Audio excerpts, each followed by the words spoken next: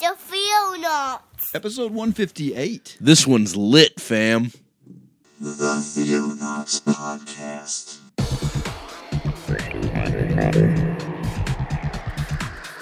Christian news from around the globe. In the beginning, God created the heaven and the earth.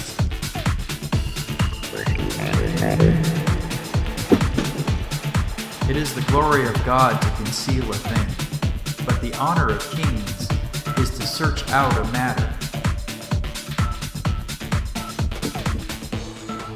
Explore the vast reaches of God's Word. Hello, all you Theo Pyros out there. I'm David Gaddy. I'm Jeremiah Orr. And together we are The Theonauts! Dude, where have you been? I've been looking all over for you. What has it been, like 3 weeks, and I haven't found you anywhere? Seriously. Yes, I'm hiding out. Oh, man. I'm like, David, we got to record, and you're just like, leave me alone. Yeah, that's exactly how all that went down. My dungeon, doing my thing with the thing. Yeah. That's how that worked, right? Yeah. It's your fault? That's exactly how That's what we're going with. Oh, well. It's totally your fault. It's 100%. I can take the blame because no fault of mine. I got a big pair of shoulders to carry that. Big, broad shoulders. Right. What a manly man you are. Yes, I am. So, hi, David. I missed you. I got me and my 4-inch beard. What are you working on right there? You know, I did shave it for a wedding and grow it. Oh. Yeah. So, excuse me, but I'm working over here. Okay. It'll be back. It'll be back. As if you really needed to I am going to sneak into your room tonight. I know where you sleep, and I'm going to clip that sucker. I'm going to shave you into a mustache, and it's going to be like you're a 80-year-old creeper. Oh, man. Melanie is like, she will not leave me alone about it. Oh, really? She hates it. That bad? Oh, she hates it. She's like... Dude, you look so good with that beard. Oh, thank you. I mean, I'm attracted to you, and I'm not normally attracted to men. Yes. That's what I want to hear. No. Oh, my gosh. So, yeah, she hates it. That's sad. And she's like even tonight, it was like my in-laws were over, and my mother-in-law's like, how long are you going to grow that beard?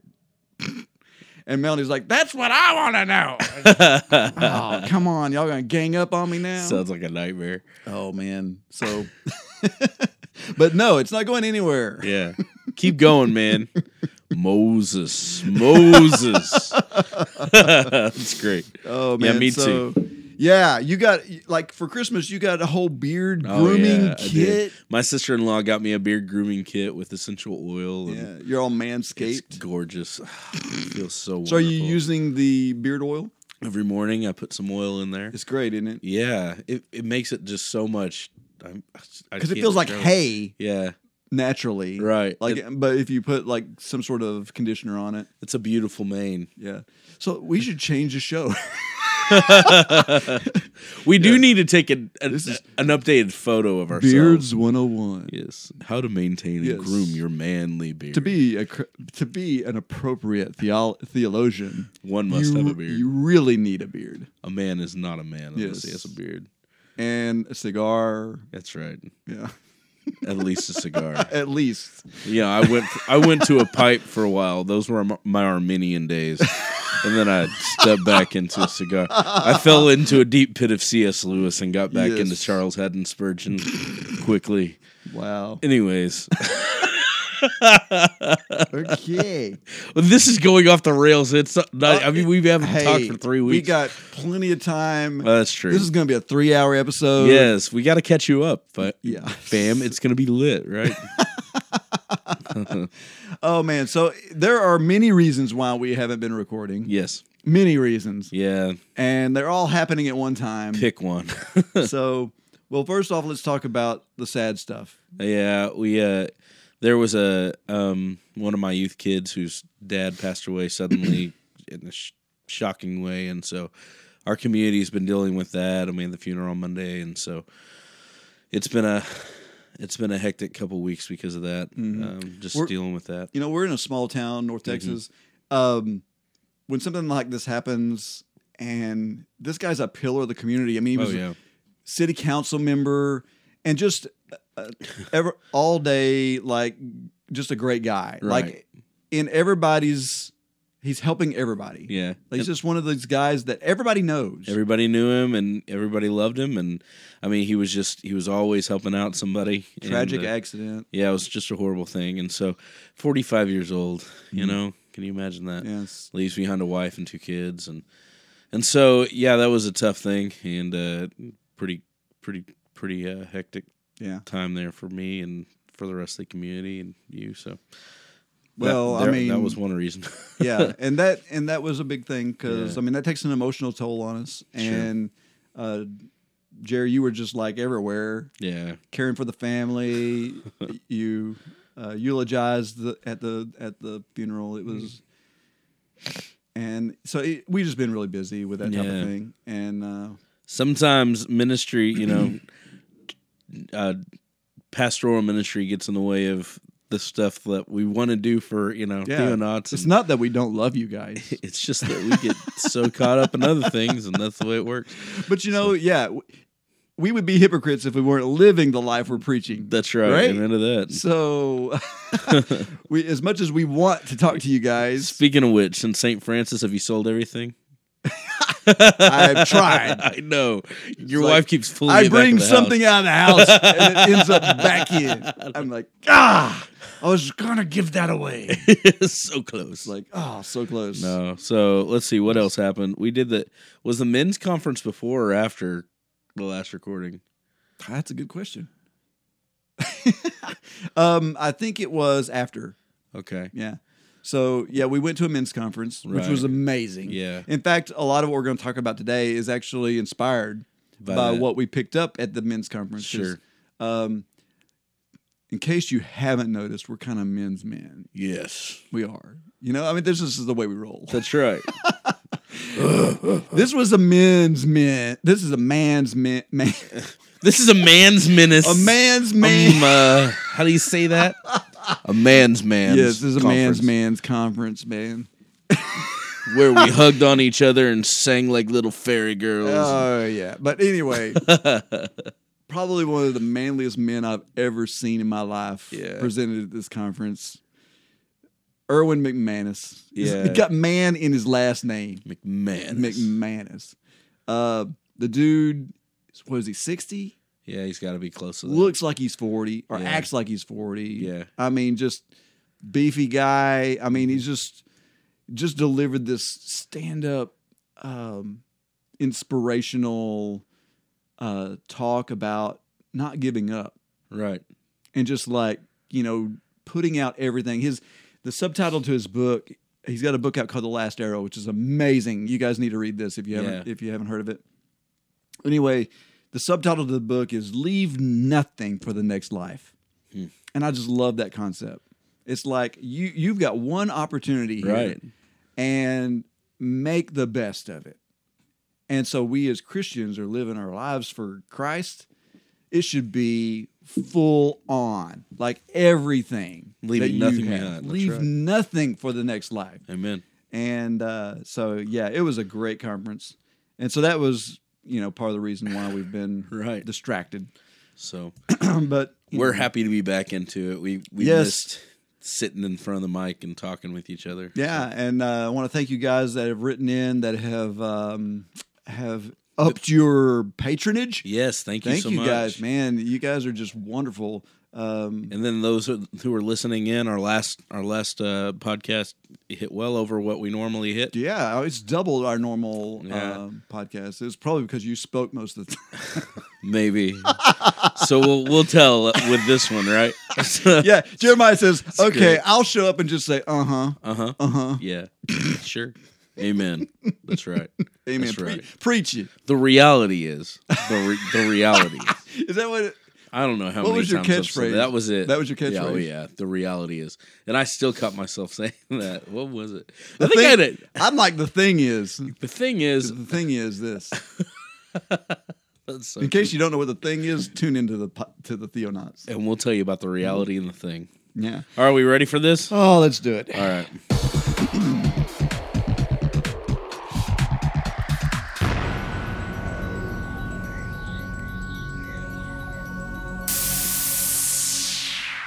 So we're going to talk about being on fire. Yes, we're going to light you up, baby. Woohoo! I brought some matches and Yes. some kerosene just in case you want to light this place on fire.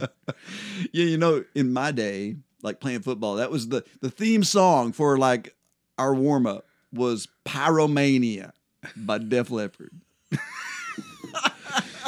Well, Yes. David has dated himself to the 1980s. I have no problem with that. Ours was Metallica, by the way.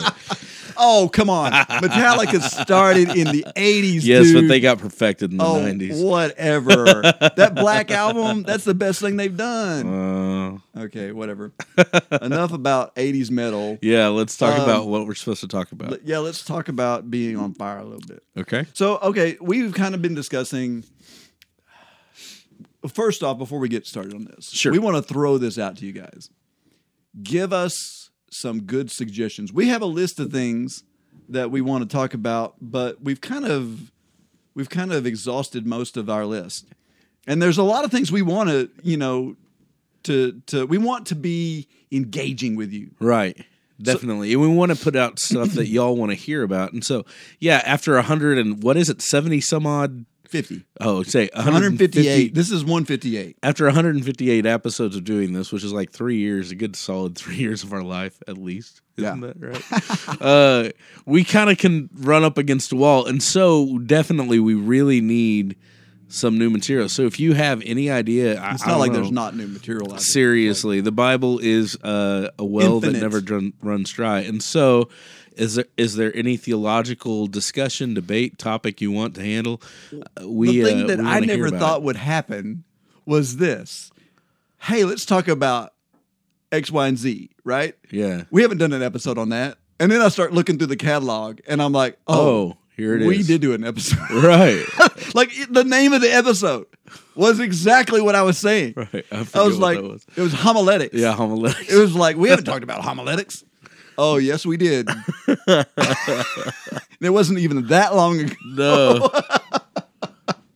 So we want to keep it very theological, but at the same time we want to keep it passionate. Sure. I mean, there's so many things that we're about Sure. on the show, but one thing that we're for sure about is keeping it deep and real and down to earth. And so this episode is really this comes from like I said, we were kind of inspired by Erwin McManus, but at the same time, I built a sermon around this, and so we've kind of gotten in the groove of using a lot of our sermons on the show. Right. But at the same time, I think it's good Theo not thing, like because it kind of represents a lot of what we stand for, Sure. which is deep Sure. involvement. Like that Christianity is not a passive thing, Oh no. and you need to be engaged in it. You need to be in 100%, 110%. Like you need to be focused on this stuff. Like it's not just a Sunday morning thing. And so It demands your soul, your life, your all, right? and yes, I mean, and of course, I know we're preaching to the choir. If you're listening to a show called The Theo-Nauts, there's a good chance. there's that a you're good interested chance in that it, you're yeah. not just a Sunday morning pew sitter. Right. And which we applaud you. Thank you. And so this episode is kind of going to be one of these just to fire you up episode. We want to talk about what it means to be on fire for Jesus. Sure. And that, yes, theology is important, but at the same time, regardless of the things that we can fight about in theology, the most important thing is Jesus. And our thrilling love for him should be driving everything that we do. Amen.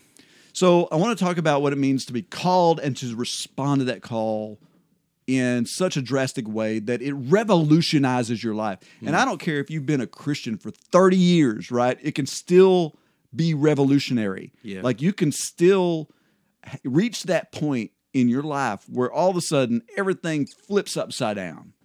And it's like, you know what? I've known Jesus for my whole life. Why have I been missing this? I mean, I went through a moment like that.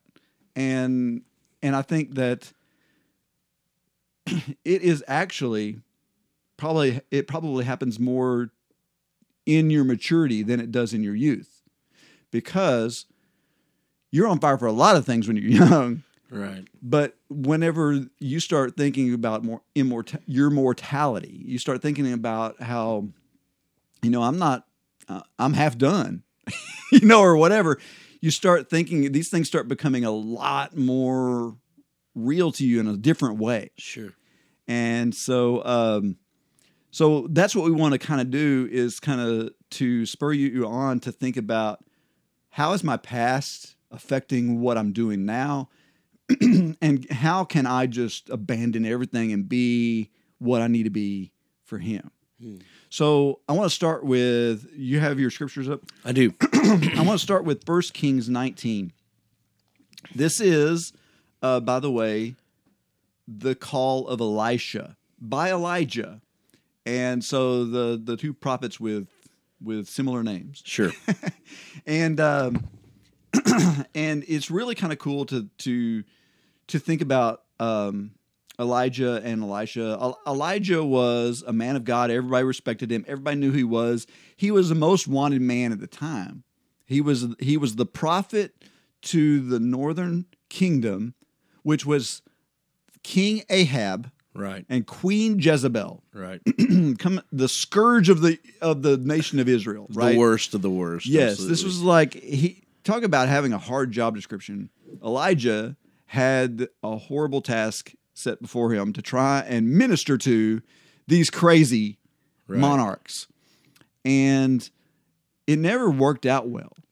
Like, there's one point where everybody knows the story of Elijah and the prophets of Baal. the prophets of Baal, the whole thing that happens there. Sure. Big victory, right? Yeah, God, sends down fire and it just, it takes out the offering and all the water around the offering and all that. And Elijah's enjoying it. Sure. And He's then like, all those people, all the prophets died. yeah. Where's your God? Where's Baal? Right. Oh, maybe he's using the bathroom. He doesn't hear he's you. sitting on the toilet. They're all cutting themselves and screaming and hollering. Yeah, Nothing's happening. It's a great story. So, but anyway, all this works out in Elijah's favor. However, he ends up running from this scene, and being a wanted man by Queen Jezebel. She wants him dead Right. because of this.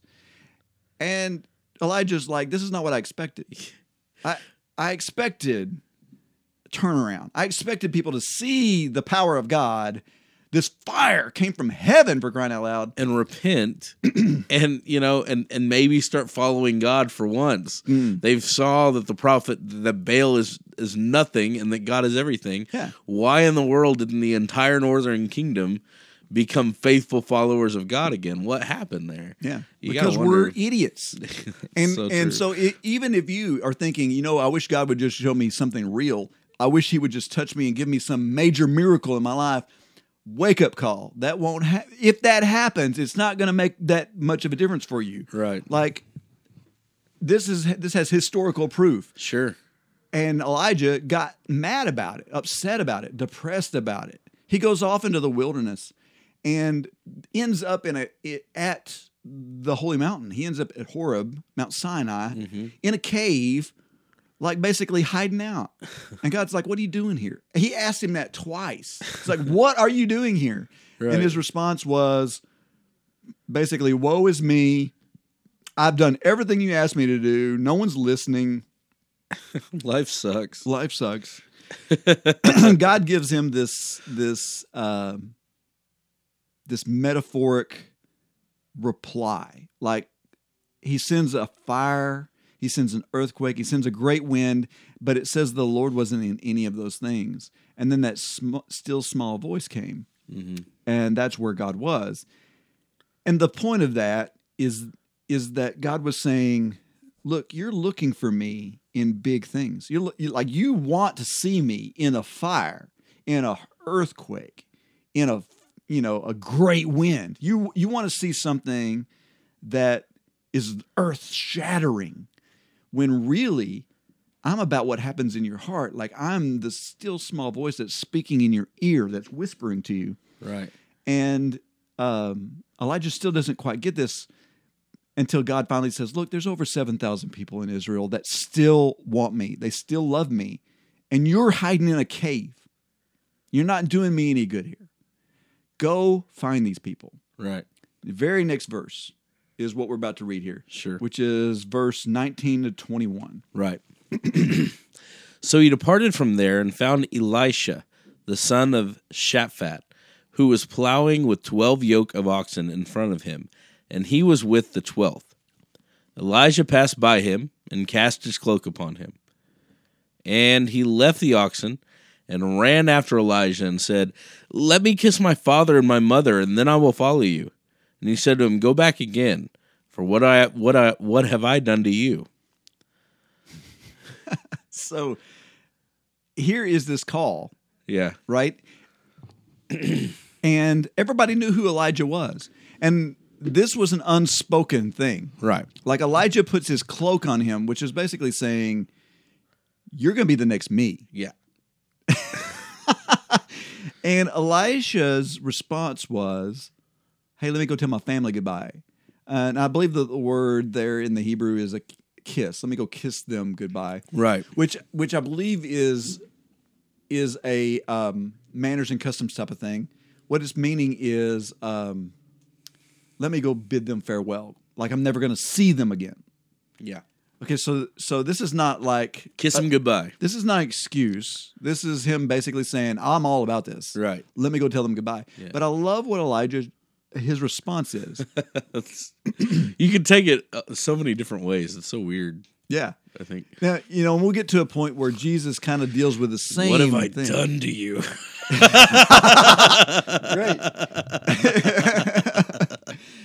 Great.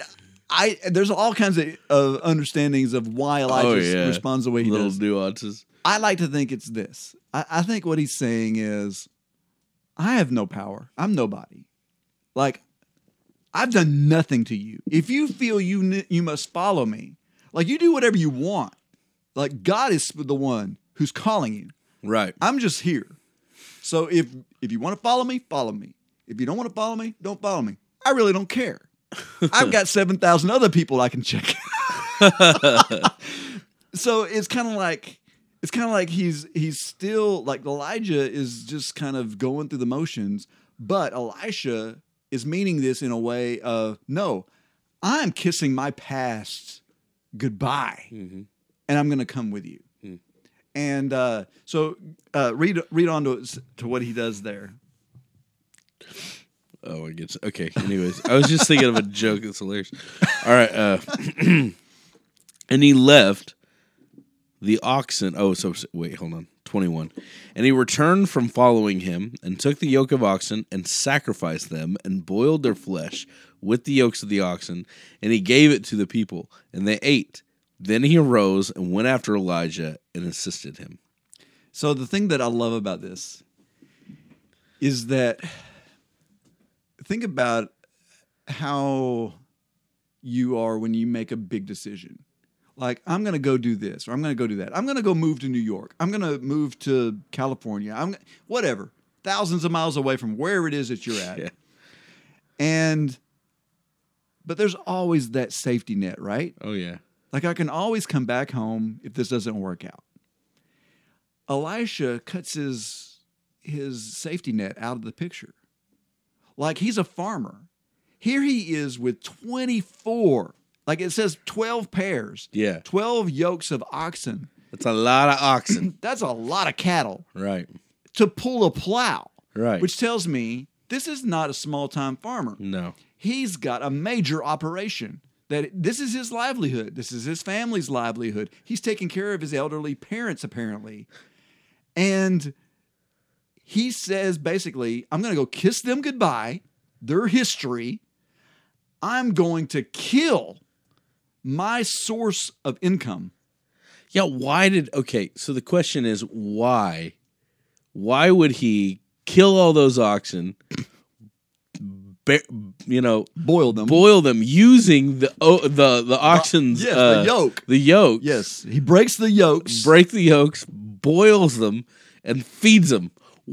Feeds them to the people. Why? Yeah. What's his reasoning? And I think that what this is, and this is the whole point of this study to me. The point is, it's a sacrifice, and it is taking his past and burning it. Everything I've known, everything I was, I am putting into the flames. I'm going to set it aflame, yeah. And I'm doing it to God. It says he sacrificed them. Right. So he takes what he has, he gives it all to God. He has no fallback at this point. This is a one-way ticket. This is a one-way street. And by the way, he's following a guy that's not like he's not well known. People know who Elijah is. Mm-hmm. He just had the encounter with the prophets of Baal. He's an outlaw. Yes. He's following an outlaw in the Northern Kingdom, right? Right. He's literally following somebody that, if he gets caught with, he can get his head chopped off the next day. And this is crazy. It's so amazing. The whole thing is he literally sets his past on fire and his heart on fire to go follow this man of God. Yeah. And I just love that. Like, this is such a picture of what your life should be. And I don't mean, set your house on fire and walk away from it. So don't. Please. Oh, the Theonauts told me I could burn my house. No, stop that. Your insurance company is not coming to me and asking me any questions.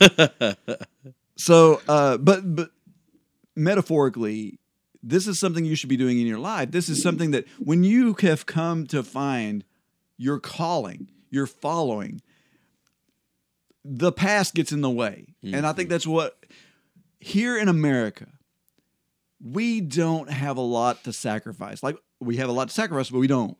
And there's just not a lot of sacrifice that happens when we come to Christ. I mean, usually it's just like, oh, okay, youth rally. Yes, I'll raise my hand and say my prayer. And then we come to church the next Sunday, and that's our level of sacrifice. Right. And I'm not saying that you weren't saved when it happened. I'm not, don't get me wrong. What I'm saying is our hearts need to get to a point where my life has changed so drastically that I am walking away from what I was and what I've owned, and none of it matters anymore. Right. Not my family, not my job, not like those things may still be there in our lives, but that's not what matters anymore. Amen. And so that's what Elisha is doing. And of course, this happens over and over and over in Scripture. You never really see an example of a person being called to God and then it being, oh, okay, I'll go to synagogue on Sunday. No, it's almost all of them have to leave their home. They have to leave what they're doing. They have to drop everything. Like, okay, so you got Elisha. We just talked about him. Moses. What did Moses do? Okay, Moses was in retirement. Mm-hmm. Sorry. Like the National Retirement Agency has already contacted this guy. Okay. Yeah, they're already like, hey, we got some benefits for you. I mean, he's 80-something years old, right? Right. And here he is tending sheep, probably irritated that he has to do that. And God says, now's your time. Mm-hmm. I need you to go back to Egypt and bring my people out of slavery. There's no other options. Like when God tells you from a burning bush, I need you to drop the sheep.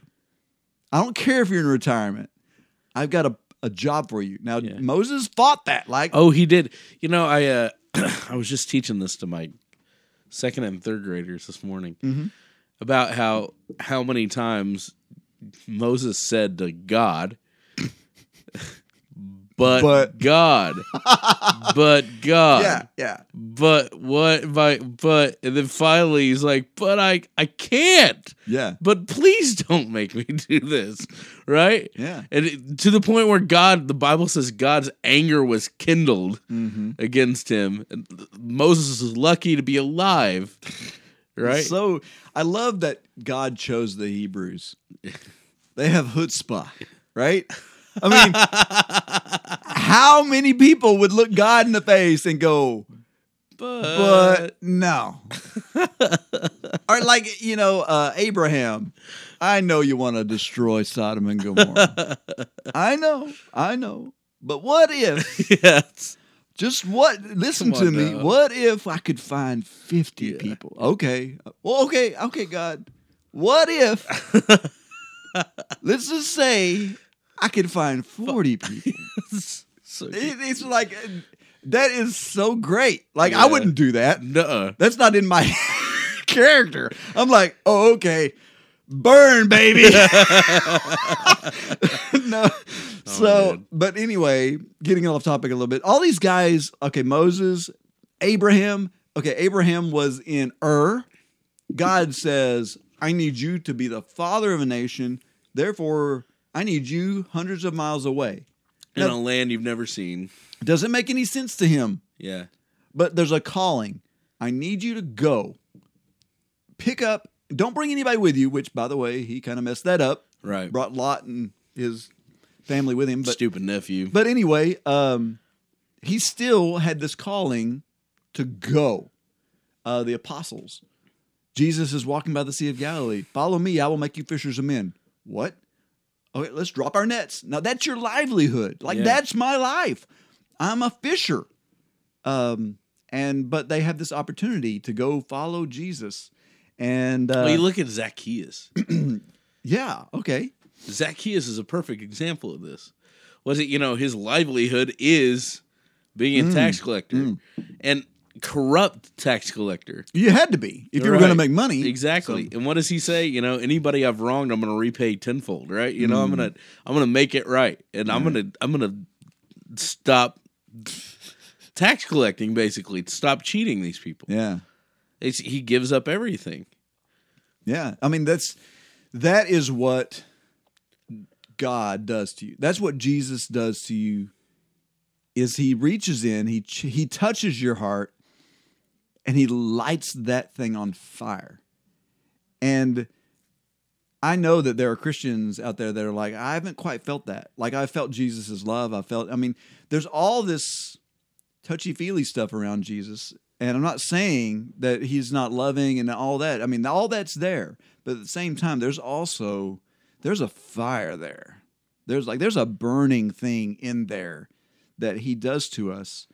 And if you haven't discovered that, you really need to be talking to God about it. Like, what do you want me to do? Because God will answer that. And I will warn you, if you implore him for that, it will change your life. Like it will. That's what changed my life. A drastic prayer that if I had known the next day how God was going to answer that prayer, I probably wouldn't have done it because it changed my life in such a huge way. And all these guys that we read about in the scriptures, it's always that way. There's always this huge call, and it is about setting our lives on fire. So what does that mean? Well, we are shackled by what we know, what we've been through. There are chains that we are in that involve our past of who we are, our livelihoods. In some cases, I know Christians who were lawyers until they became Christians. I'm not saying that it's simple to be a lawyer, don't get me wrong, but I know guys that felt they had to lie for a living in order to do their job and felt so convicted by Jesus. They spent thousands of dollars to get where they are, to make tons of money in their current position, walk away from that because Jesus stepped in and convicted them in a certain way. Yeah. And so there are things that shackle us here. There's a couple of ways that we get rid of our past. Sometimes we don't get rid of it entirely. Sometimes we're even called to live in our past, but be a change in our past. We talked recently about Martin Luther. Perfect example of this. He didn't leave his past. He stayed in his past, but was a catalyst of change Right. in it. I mean, Martin Luther could have been like, you know what? Screw all this. I'm going to go somewhere else and preach the gospel to the poor. I mean, he could have done that. Right. But instead, he saw the anguish and the pain of his brothers who were monks and who were in an oppressive and unscriptural environment. And he felt the calling to make a change there. So you can be on fire and leave your past, but still be present in it. Sure. And Martin Luther's a good example. William Tyndale's a good example, who translated the Bible into English for the first time. And I think in our great men of the Bible, or great men of theology, we're going to talk about this guy at some point, because I just love his story.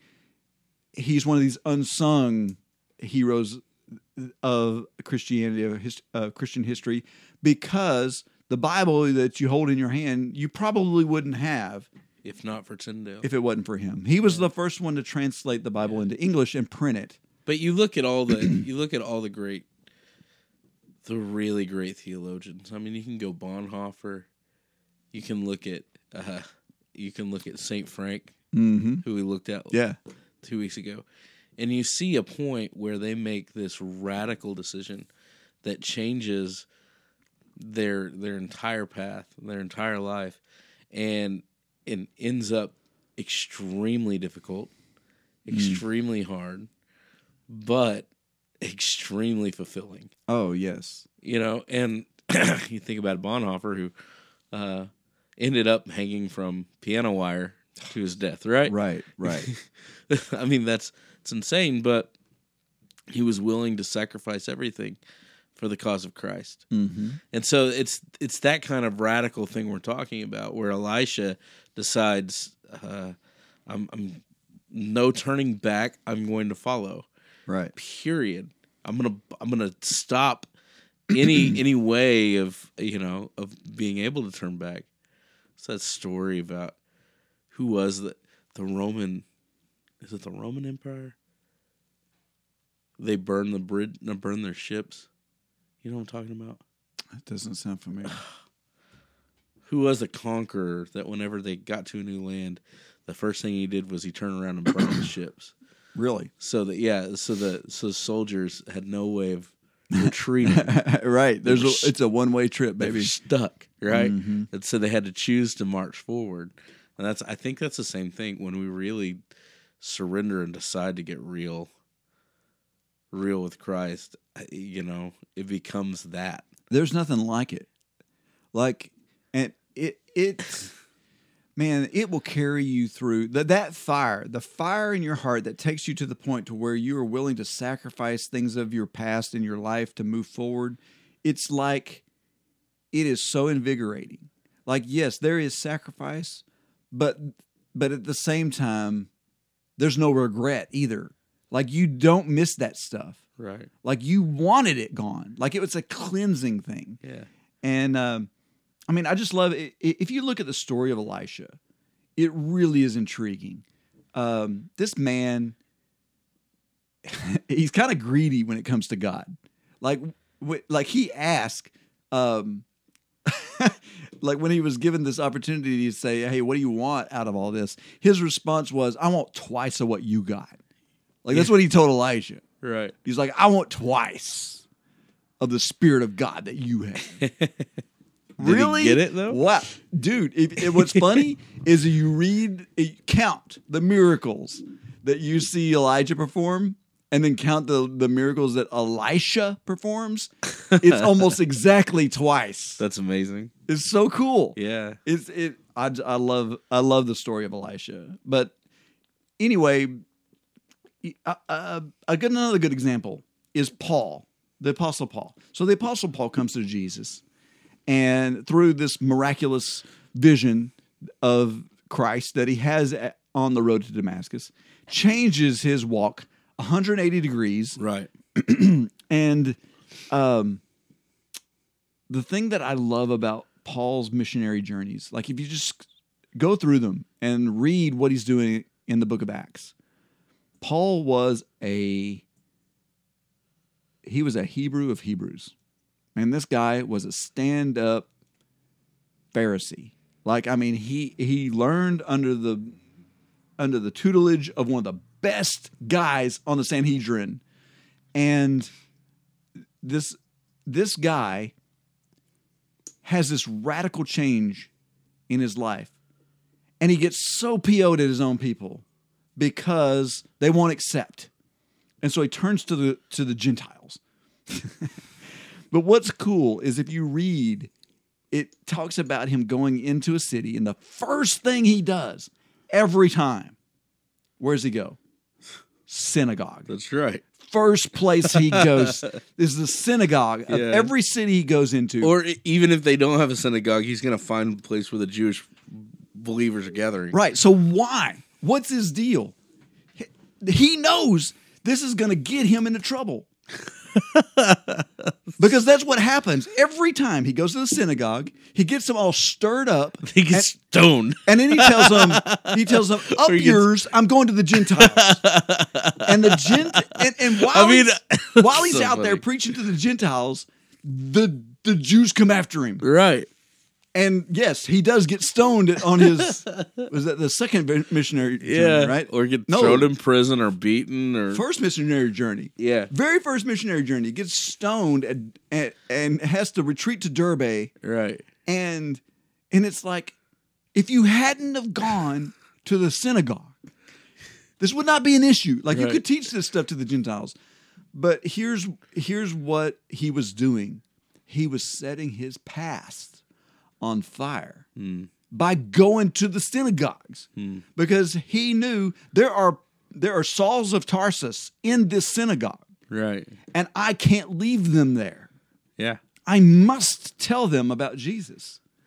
Even if they're going to chase me down through the city as I talk to the Gentiles, I've got to talk to those guys. Yeah. So setting your past on fire doesn't mean you run away from your past. Not all the time. Sometimes it's about running into your past to make a difference. And I mean, I can speak this from experience as well. When I felt converted and changed in my heart, I wanted to tell the other people that I was with that weren't. I spent 10 years in the system that hated what I was teaching. But the point was, I'm on fire for this, and you've got to get it. Like, you have got to find this. And thanks be to God, many people responded for that. And so sometimes leaving your past isn't necessarily walking away from it as much as it is being an impact on it. But sometimes it does mean walking completely away.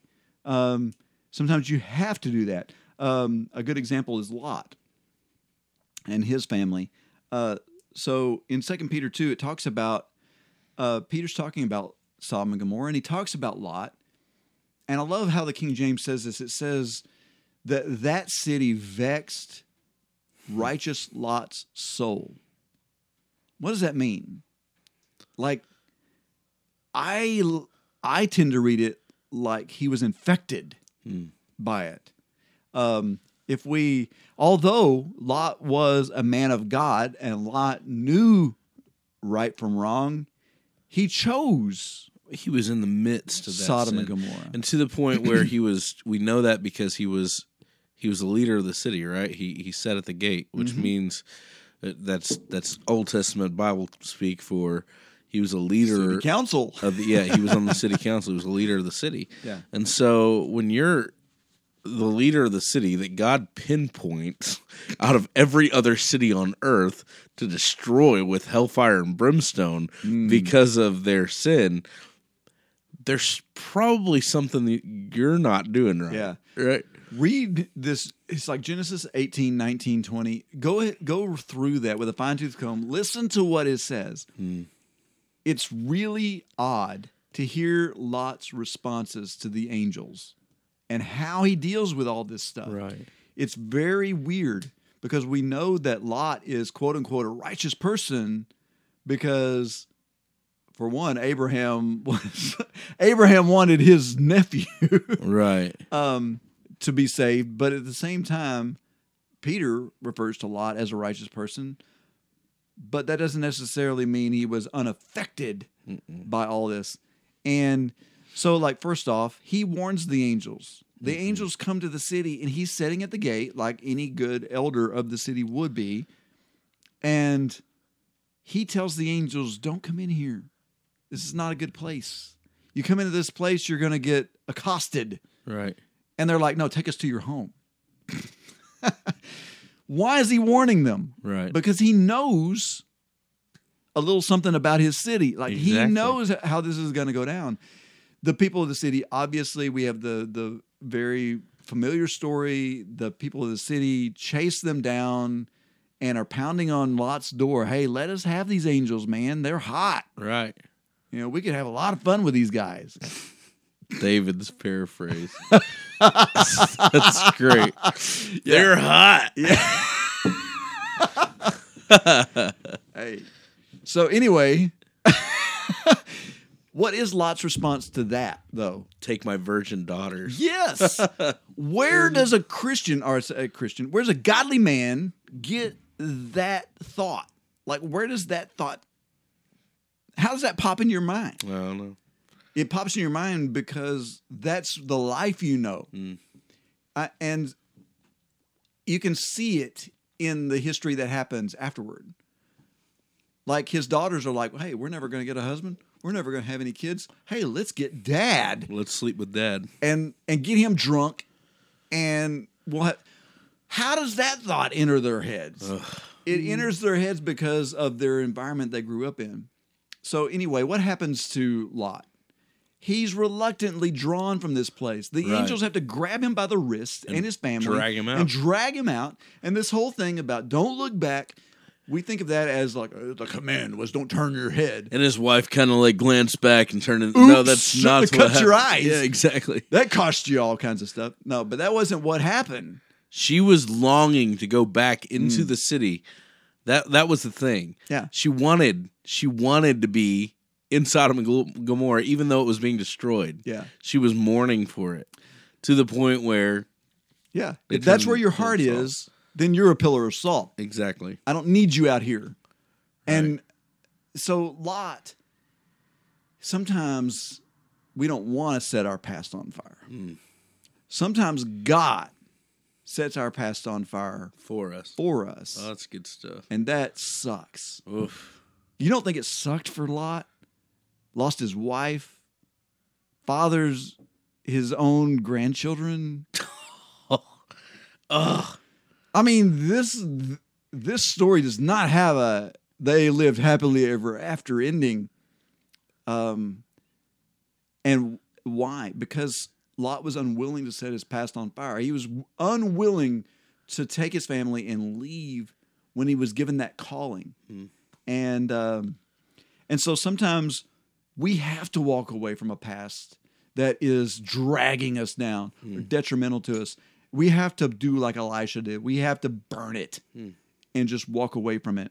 So I want to talk a little bit about how we as Christians, even though we're converted, even though we're saved, we're not doubting any of that stuff, but we're carrying along a bunch of baggage with us. And that baggage keeps you from being the on-fire, seraphim Christian that you need to be. And so, you know, we can travel lighter than we think we can travel. It's really amazing. Like one time I went on a business trip, went to Minneapolis, St. Paul, and I had a very important, quote unquote, air quotes here, meeting that I had to attend to I'm a very important man. because I am a very important guy. You know, everyone's looking for me to show up right. at this thing. So, and I had my nice outfit, which, by the way, left Dallas and never arrived in Minneapolis. So, what do? Go out and buy new clothes. Yeah. Okay. I don't know if you know this, but you don't walk the streets of Minneapolis. Like No, there's, it's freezing. well, yeah, but there's skywalks Oh, okay. everywhere. Really? You can walk in the entire city of Minneapolis, St. Paul, and never go outside. It's the weirdest thing ever. So, so I end up, there's a Target 2 blocks down. Well, I didn't realize this, but that's the corporate office of Target. Yeah, Target's a big deal there. Everybody has Target. There's It's hardly not a department store. Right. I walk in and they're like, "Do you have your card?" Like I'm an employee? I'm like, no, I just came to buy some clothes. You're kidding me. And they're like, sorry, we don't sell clothes here. This is the corporate office. Oh my gosh. So, but I guess what the point is, the hotel took care of me. Sure. They gave me what I needed for toiletries and everything I needed to get by.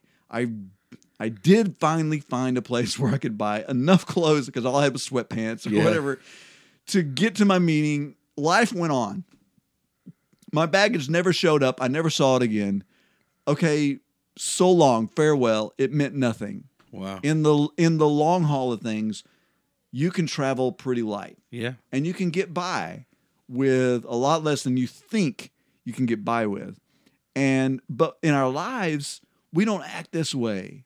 Like, we want all our stuff. Like, please don't take my stuff. Like, you can take all kinds of things, but don't take my stuff.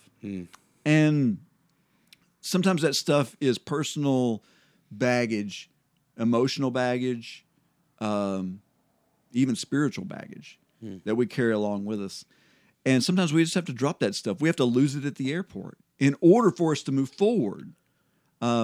Christian from the Pilgrim's Progress learned this, right? Yes. So Christian's wagging along this backpack full of crap he doesn't need, and it's not until he realizes, hey, I can take the pack off. It's not until he realizes that he actually he can begin his journey and really move forward. But think about how the scriptures teach this type of thing. The rich young ruler comes to Jesus. And what does Jesus tell this guy? Sell everything. Right. Now, was Jesus saying, to be a Christian, you must always sell everything you have? No. He was talking to a guy who had a issue. Like his issue was his baggage. Right. He couldn't drop his pack. This guy had so much that he was carrying along with him, and Jesus knew it. And when he said, hey, sell everything you got, what did the guy say? Cost is too high. Exactly. I can't do that. How many times are we in the same boat? And it might not be riches, it might be something else that we just can't let go of. But yet it holds us back and keeps us from being who Jesus wants us to be. And I think this is huge, especially for the Western church. We have a lot of baggage. We have a lot of things that we carry along with us. And that baggage can come in the form of distractions. We're very complacent here. We have all kinds of stuff that occupy our time. Sure. We have video games, movies, TV shows, books. I mean, there's all kinds of things that we get so involved with that it occupies tons of our time. And that can be a form of baggage.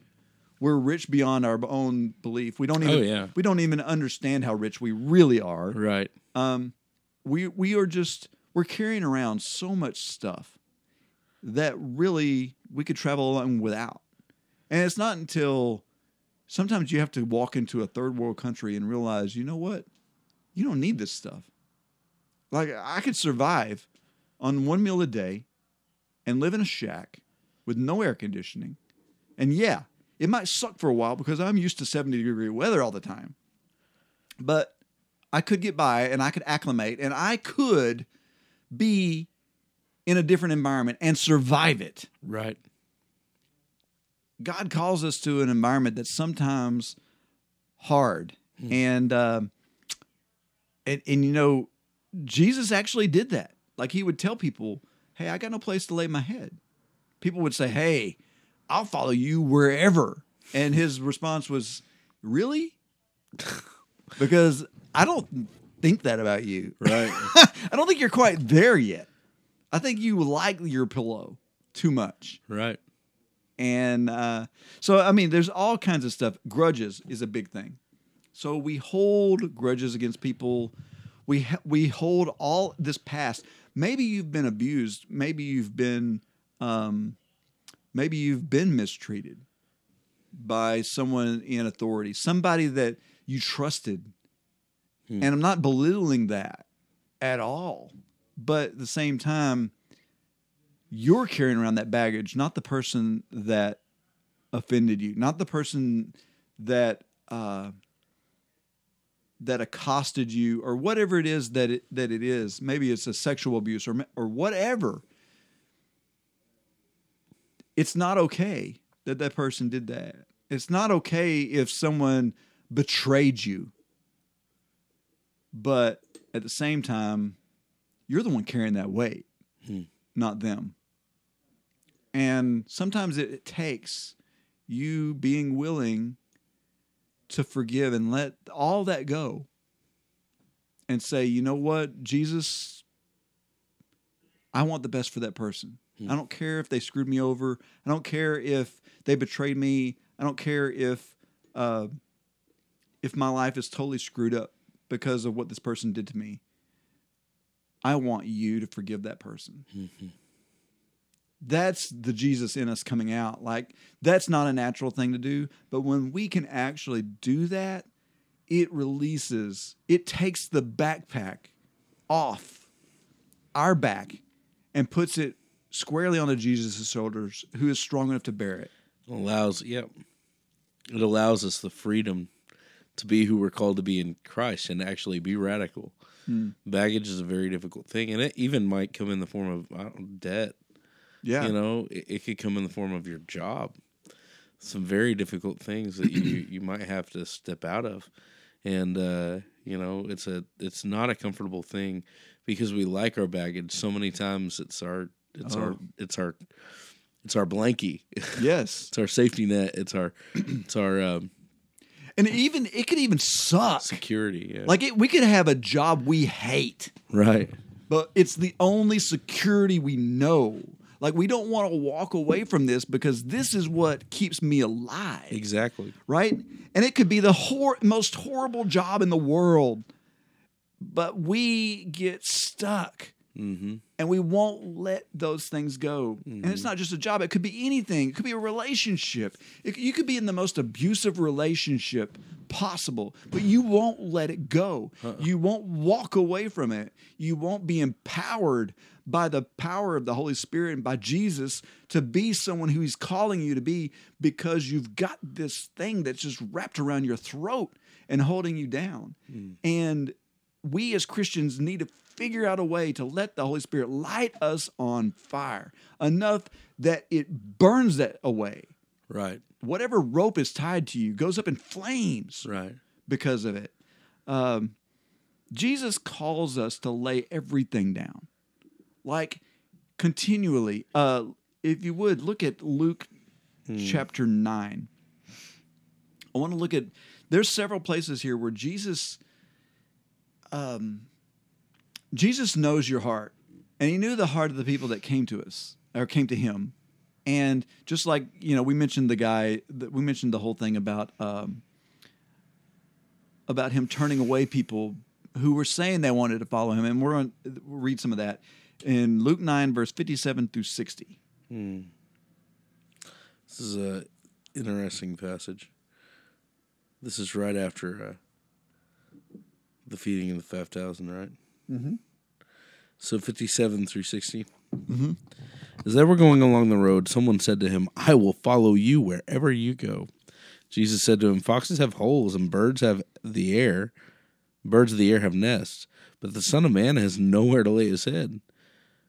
To another He said, "Follow me." But he said, "Lord, let me first go and bury my father." And Jesus said to him, "Leave the dead to bury their own dead. As for you, go and proclaim the kingdom of God." Yet another said, "I will follow you, Lord, but let me first say farewell to those in my home." Jesus said to him, "No one who puts his hand to the plow and looks back is fit for the kingdom of God." Wow. So Jesus is making some hard statements here. And it's like His calling is much more than come to church on Sunday. Like, that doesn't, I don't read that there. Is that what, that's not what I get out of that. No. I mean, what He's saying is the path that I'm walking is hard. And it's going to take some perseverance. And you're not always going to be comfortable. And so if you're accustomed to comfort, if that's what you want, if that's what is driving you, I'm sorry, but you're not going to enjoy me. Right. Like, you're not going to want to be with me because I'm not yes, I love you. And yes, I will comfort you when I can, but your life is going to be hard because of me. And, man, if you think about the one guy gives him the same excuse Elisha did, right? Let me go tell my family goodbye. Right. Jesus' response was, no man putting his hand to the plow and looking back is fit to follow me. Right. And I think this is not necessarily apples to apples.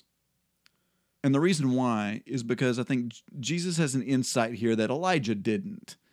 And that is, Elijah couldn't see Elisha's heart. Right. But Jesus knew this man's heart. When this man said, I want to go back and tell my mother and father goodbye, what he was really saying is, okay, but I have some things I got to take care of first. Well, and what's unique is Jesus invited that guy to follow him. He invited him to be one of the disciples. Right. Think about that for a second. That's the same words that he used to invite Peter, Yes. James, and John. Follow me. Follow me. And this guy says, I got to go and say goodbye to my parents first. Can I do that? You know, they don't have the same response as Peter, James, and John, which are to drop their nets and to follow him. By the way, James and John were fishing with Zebedee, Yes. right? Yeah. It's not like they were like, hold on for a second. Hey, Zebedee, peace out. You know, they, you know, Yeah, he's like, what? Guys, where are you going? I got a bunch of fish here. What do y'all, how am I going to get this in? Right. We got to go to market on Friday. But, It's crazy. and he's exactly right. Jesus' response is very, I mean, these people knew farming, and I mean, I've never pushed a plow to save my life, but it makes never been from Kansas in Buckaroo. that's, well, so have you been behind oxen No. or a mule? No. Okay. But I've been in a but I have been You've in been a in a combine combine, okay. once but or twice in my life. But the thing is, when you're driving beasts of burden, Okay. and you look behind you, you can't drive the plow straight. Like you can't, your row is gonna be all over the place. Skew. Yeah. Right. And so that's what Jesus is saying. He was like, look, I've got work that is up there, like it's in front. And if you are looking backward, you're going to mess up. You're not going to be able to stay where I need you to be.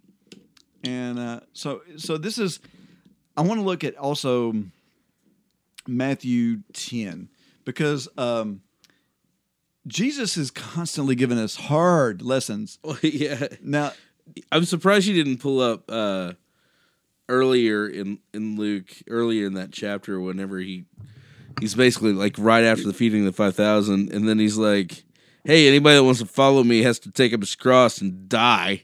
yeah, well, that's in Matthew too. Okay, that's what we're. So pulling. Matthew, I'm sorry, Matthew 10, I jumped the gun. My bad. Matthew 10 and what? 34 through 39. And the reason why I chose the Matthew reading is simply because of he brings into family relationships. into Oh yeah, this, that's too. true. So, and I think that it has a little oomph because of that. Because Sure. this is a hard teaching. Right. So Matthew 10, 34 through 39. All right. Do not think that I have come to bring peace to the earth. I have not come to bring peace, but a sword. I have come to set man against his father, and daughter against her mother, and a daughter-in-law against her mother-in-law. Well, I don't know if he really... I mean, that's a normal thing. All right, anyways, and a person's enemies will be those of his own household. Whoever loves father or mother more than me is not worthy of me, and whoever loves son or daughter more than me is not worthy of me. Whoever does not take up his cross and follow me is not worthy of me. Whoever finds his life will lose it. Whoever loses his life for my sake will find it. It's just hard teaching. It's extremely hard. Nobody ever wants to hear that. No. Nobody wants to hear that. And if we do, we put really nice little, it's just my cross to bear. You know what I mean? We Which put is little a nice. total misunderstanding of the Right. scripture. Like, that makes it sound like, oh, okay, I've got this burden that Jesus has put on my back. It's my thorn in my flesh. Yeah. Okay, so first off, he does this whole thing about that my mission isn't just peace. In fact, I haven't come to bring peace. Right. This is going to mess people up. Yeah. And it really did. Yeah. I mean, it drove. That's what took him to the cross. Yeah. Was this teaching. And he was saying, it took me to the cross. And guess what? It will take you to a That's cross. right. It might not be the same cross, and it won't be as difficult and as hard as maybe what I'm dealing with. Some it was, but what he's saying is, you have to let go of your life. You have to let go of your past. That's why he goes to the father and mother thing. He's not saying it's wrong to love your father and mother. He's saying don't love them more than me.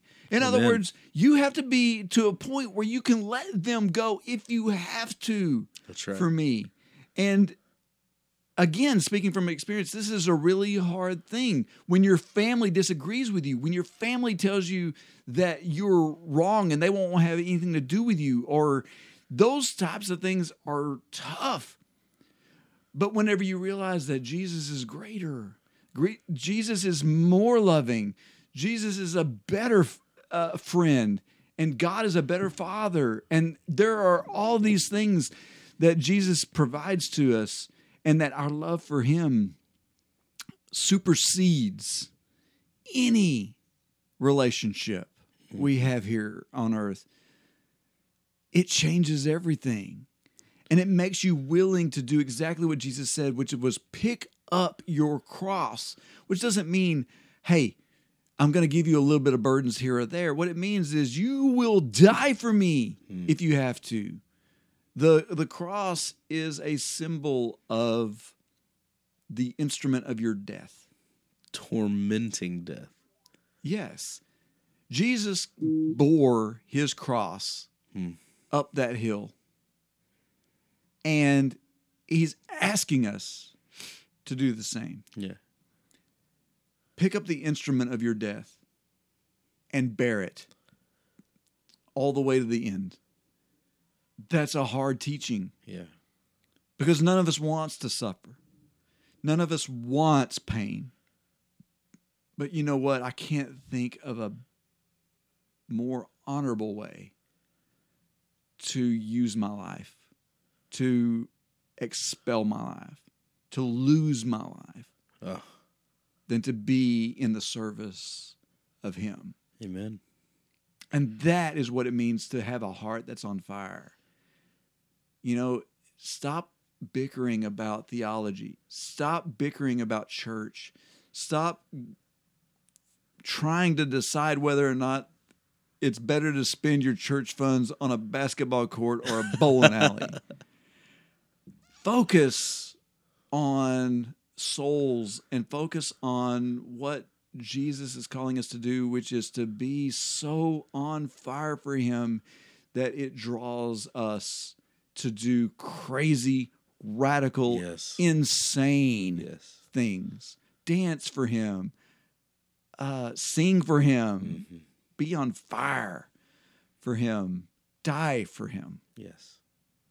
And so, you know, I want to close with a reading from your namesake. All right. Jeremiah, chapter 20. So Jeremiah is a suffering prophet. The weeping prophet. He is the weeping prophet. He is a voice in the wilderness, right? I mean, he is the guy that no one wanted to see. Right. Like, he's telling the kings of Israel, Babylon is your judgment. You need to deal with this. You don't need to fight it. This is God coming and reaping what you've sown. And none of the kings wanted to hear that, right? No. And this hurt Jeremiah so much. I mean, he wrote another book called Lamentations Right. because of this. But I want to look at Jeremiah 20 because Jeremiah is going through a depression. Yeah. But at the same time, he is on fire. His resolve is set. And so let's start at verse 7 of chapter 20 of Jeremiah. And I want to go through verse 9. Okay. O Lord, you have deceived me, and I was deceived. You are stronger than I, and you have prevailed. I have become a laughingstock all the day. Everyone mocks me. For wherever I speak, I cry out. I shout violence and destruction. For the word of the Lord has become for me a reproach and derision all day long. And if I say, I will not mention him or speak any more in his name, there is in my heart, as it were, a burning fire shut up in my bones, and I am weary with holding it in, and I cannot. That last verse just makes me cry every time I read it. It's like he feels betrayed by God. Yeah, he does. The very first thing he starts out with that, and this is a poem, by the way, he's writing. Yes. And he's saying, you've lied to me. Almost. Yes. He feels betrayed. And he's like, I'm not comfortable, God.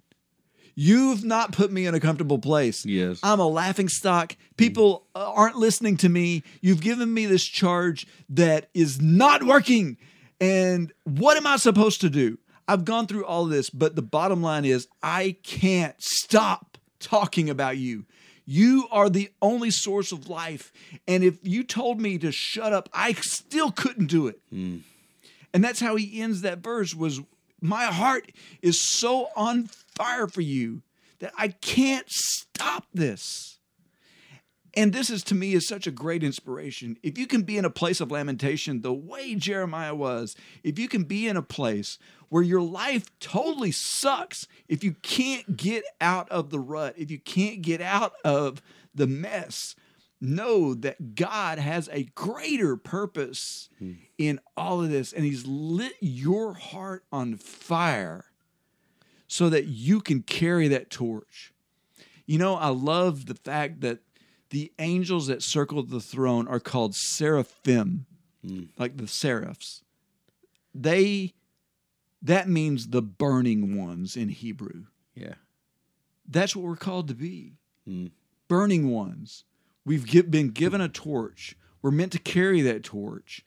And that doesn't mean that we be complacent pew sitters. It means we carry a fire that will burn the world in the name of Jesus. Amen.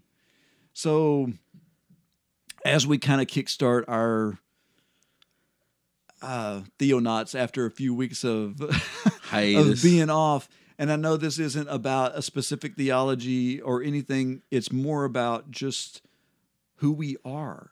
This is why we're on the air, is because God has lit a fire in us to do this. Amen. And we want to encourage you as our listeners to carry that torch and carry it further. We want to keep this train running, right? And so even though times have been hard, we've been through funerals that we didn't want to attend, that we didn't want to officiate. We've been through pain. We've had to sit with family. We've had to do all kinds of things over the past few weeks that we just didn't want to be a part of. But you know what? The fire that is within us drives us to do these things and to be a light where there might not be without us. Amen. And so that's our encouragement That's right. in this study. So do you have some news for us? Yeah, let's do it. I don't know if I can follow that up, man. You fired me up. I want to go sell everything and get rid of my baggage and get on fire. And now, the news. All right, so Valentine's Day was a couple days ago, and so was Ash Wednesday. It's very interesting that that you beeping? No, that wasn't me. I don't know what that was. Oh, the battery's low. No. Keep going. Okay, so it's very interesting that Ash Wednesday occurred on Valentine's Day, which is pretty cool. So, anyways, it's time once again for our. So you can eat chocolates and put ashes on your forehead. That's at the same time. right. So it's something sweet and sour. It's time once again to discuss what we're giving up for Lent around here, and there's an interesting new app. It's called the Twitter Lent Tracker. It's a guy who created it to track what most people are giving up for Lent. So far, this is typically what's happening. A fast from a favorite food or beverage is 57%. To attend church services, I don't know if that's giving up something or choosing to do something. Giving, like Is going up to church. 57%. Praying more, 39%. Giving to others, 38%. Fast from a bad habit, 35%. Fast from a favorite activity, 23%. And none of these is 5%. That's from Lifeway. The big ones that are up this year, let's see. Giving up social media, such as Twitter, has moved up pretty high. Some people. That's a good one. Yeah, a lot of people are giving up. Fast from that stuff. Yes, a lot of people are giving up alcohol. I don't know about that. A lot of people are giving up chocolate. And let's see, what is that blue line there? Or no, it's the green line. Yeah, chocolate and Twitter are the two biggest ones right now that people are giving up. Like, let's not give up Facebook. Ones that We'll are give up Twitter. Ones that are down significantly are sex, and sex-related activities. I ain't giving up I that. ain't giving up sex. Okay, anyways. But they even I'll did. give up Twitter. Okay, I'll give up Twitter. But They even did a word cloud of the things that are giving up. I'll show you. oh, nice. That's awesome. Yeah, alcohol and chocolate. Alcohol and chocolate are big. Social networks, swearing, soda. Twitter is big. Fast food, sweets. School, for some reason, is on there. I'm giving up the school for Lent. I just ain't going to go for 2 months. We're going to see how this goes. I'll probably flunk out, but I don't care. I'm doing it for Jesus. So good. That's awesome. Oh, my goodness. All Wow. right. David Platt is going to be leaving the International Mission Board. Really? He was the president of the International Mission Board. He Introduced wasn't some- there very long, was he? No, he wasn't. But he's decided he needs to focus on his church more and on the denomination less, Yeah. which I applaud him at, because usually when people get a position at the IMB or anywhere on in the Southern Baptist yeah. network, they become next level gurus. But you know, David Platt is a different breed of person. He is, and that's why I love him so much. He introduced some very interesting things. One of the things he introduced was allowing missionaries who spoke in tongues to be accepted in the IMB. What? Which is a very unnatural thing for them, or believed in healing. Yeah. To be allowed in the IMB, which is, I mean, it was surprising. But anyways, there's a new study that's showing that teenage drinking and sexual activity is down, but kids are lonelier. According, the average age of teenagers first try alcohol their is social rising. media is like their social Right. everything. In Australia, it's gone from 14.4. This is alcohol. 14.5 to 16.1 since 1998. So they're older when they try drugs and alcohol for the first time. Other drugs are becoming less popular too. In fact, every illicit drug except marijuana has become less popular among teenagers. Significantly, teenagers' opiate use is in steep decline. Fighting is down across Europe. For American teenagers, rates of sexual activity are down 13%. From 54% in 91 to 41% now. The birth rate among teenagers in America is down 67% over the same period. One explanation from sociologists is that family life has changed to see parents more involved in what their children are doing for day-to-day. Shocker. Really? Surpriser. Or is it just they're so busy with video games that they can't bother? Maybe. Fathers take a more active role in childcare, and both mothers and fathers spend over twice the time with their kids now than they did in 1965. Data also shows kids are listening to their parents more. Others say kids are more focused on schoolwork, and still others say internet use means less social interaction as a whole, which means less room for sketchy things to go down like teenage partying, drinking, and drug use. The trade-off is that with teenagers spending less time with friends, they're more isolated and lonely than ever before. There's a growing gap between how kids feel about themselves and who their friends want them to be. Interesting. Yeah, it's a very interesting study that's come out. It's amazing what America is going to be in a few years. It's a totally different breed, isn't it? Mm-hmm. It's crazy. All right, Anglican Church, speaking of Lent again, the Anglican Church is asking members to give up plastic products for Lent. Okay. Says, I think this might well be a first for us to have an entire Lent program on an environmental issue, but it is very much an integral part of the church, what the church is about. Because giving up plastic is a lot easier than giving up sex. Yeah, seriously. Throughout Britain and Europe in general, I just miss my plastic bottle of water. Throughout Britain and Europe in general, there has been a trend towards being more environmentally conscious, and so... Yeah, the liberal churches, the Anglican churches, We're not asking much. just give up plastic. Yeah. Just say paper. Paper. That's all I want. Don't litter. Yeah. Yeah, that's my Lent. On Tuesday, Nick Foles. By the way, the Eagles won. That was another thing that happened. Super Bowl happened while we were gone. Eagles won. Go Eagles. Well, actually, go Dallas. I What? hate that, but whatever. On Tuesday, you're not even here. I rooted for the Eagles because I did not want the Patriots to win. Dadgummit. 6 times would have been too many. Brady only has 5 fingers. Let it be. I gotta confess, I didn't care. Yeah, I know you didn't.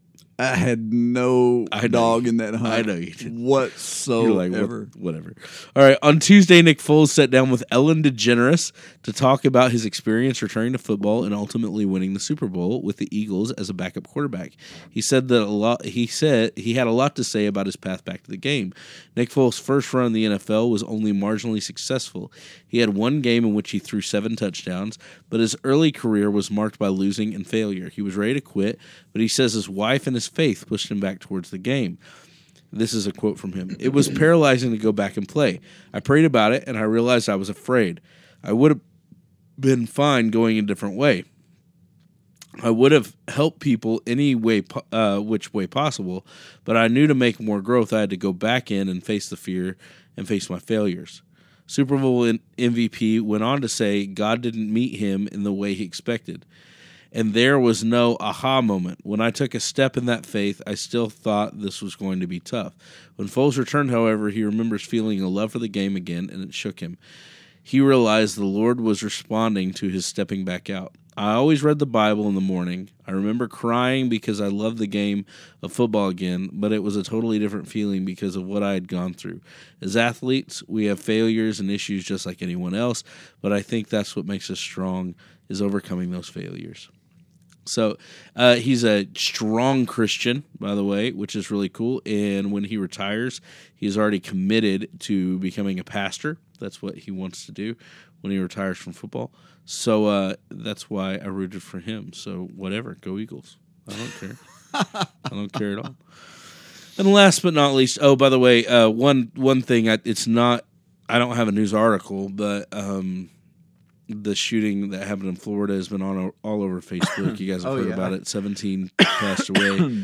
I don't give a crap about the political debates. It's stupid. I don't care. Whatever. Take away the guns. Don't take away the guns. But pray for the families. Right. And seriously, just be in prayer for what's going on there in our nation. I think that there's a serious psychological and spiritual issue that's going on in our nation. Yeah. I was talking to a friend at lunch about all this stuff, and I really feel like our society in general has crossed a Rubicon. Like, I don't think there's any way back from this. I mean, I think that without persecution, without something drastic, nothing's going to change.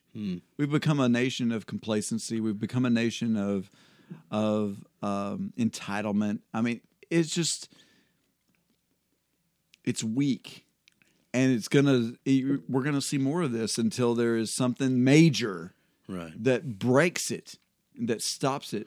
And I mean, I hate to say that, but I just kind of think that's where we are. We're in a spiritual lull when it comes to that type of thing.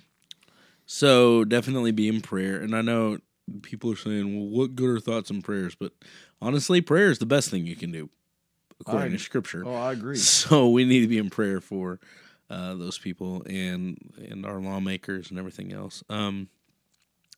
Last but not least, Gloria Copeland recommends fighting flu with the Word of God.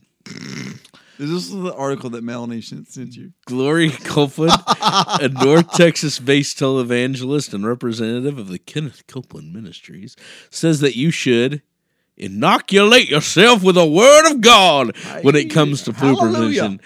In a video posted on Facebook last week, Copeland said, "We don't have a flu season. We have a duck season, a deer season, but we don't have a flu season. And don't receive it when somebody threatens you with everybody's getting a flu. We already had our shot. He bore our sickness and carried our disease." Copeland is, of course, referring to Jesus Christ and the falling back on Scripture as a means for fighting illness. The Bible says he himself bore our sickness and carried our disease, and by his stripes we are healed. When we were healed, we were healed. So get on the Word, stay on the Word, Copeland said in the video, which is embedded below. You can read that, by the way. Just keep saying, this is from Channel 5, by the way. Just keep saying, I'll never have the flu, I'll never have the flu. Inoculate yourself with the Word of God. I'll never have the flu. So that's what I've been doing. And you know what? I haven't gotten the flu yet. It's Hallelujah! Worked. Praise the Lord. Tomorrow I'm going to get the flu just because God is like that. He's like, he does have really? He has a sense of humor. Oh, he does.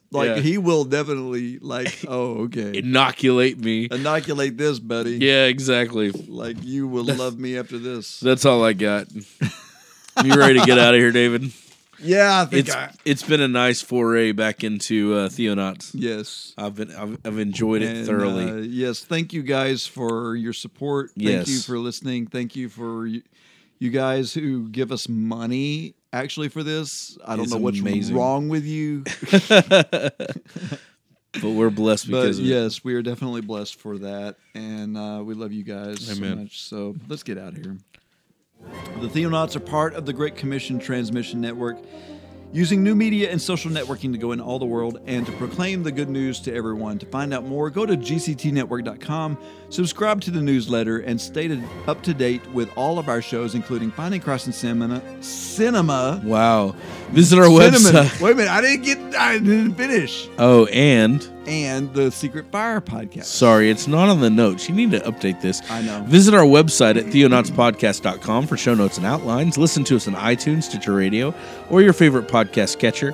And be sure to rate us because that helps us reach a larger audience. There are several ways you can contact us and leave us feedback. Send us email to theonauts@gctnetwork.com or call us on our voicemail line, which is 972-885-7270. Tweet to us on Twitter using @Theonautical. Like us on Facebook at facebook.com/Theonauts. If you like us and want more Theonauts, drop us a buck or two at patreon.com/Theonauts. Your patronage helps us in our expenses like hosting fees and equipment costs. Don't forget to tune in again and explore the vast reaches of God's Word with us. All right, Jeremiah, thanks for being here, brother. Thank you, David. All right, God bless you. This has been the Theonauts Podcast. Call us with your questions or comments at 972-885-7270. That's 972-885-7270. We'd love to hear from you. You are tuned in to the GCT Network. This is your Great Commission transmission. At GCTNetwork.com. Great Commission transmission. This is your Great Commission transmission. What's that? Oh, look, it's Jesus. And he said, stop it!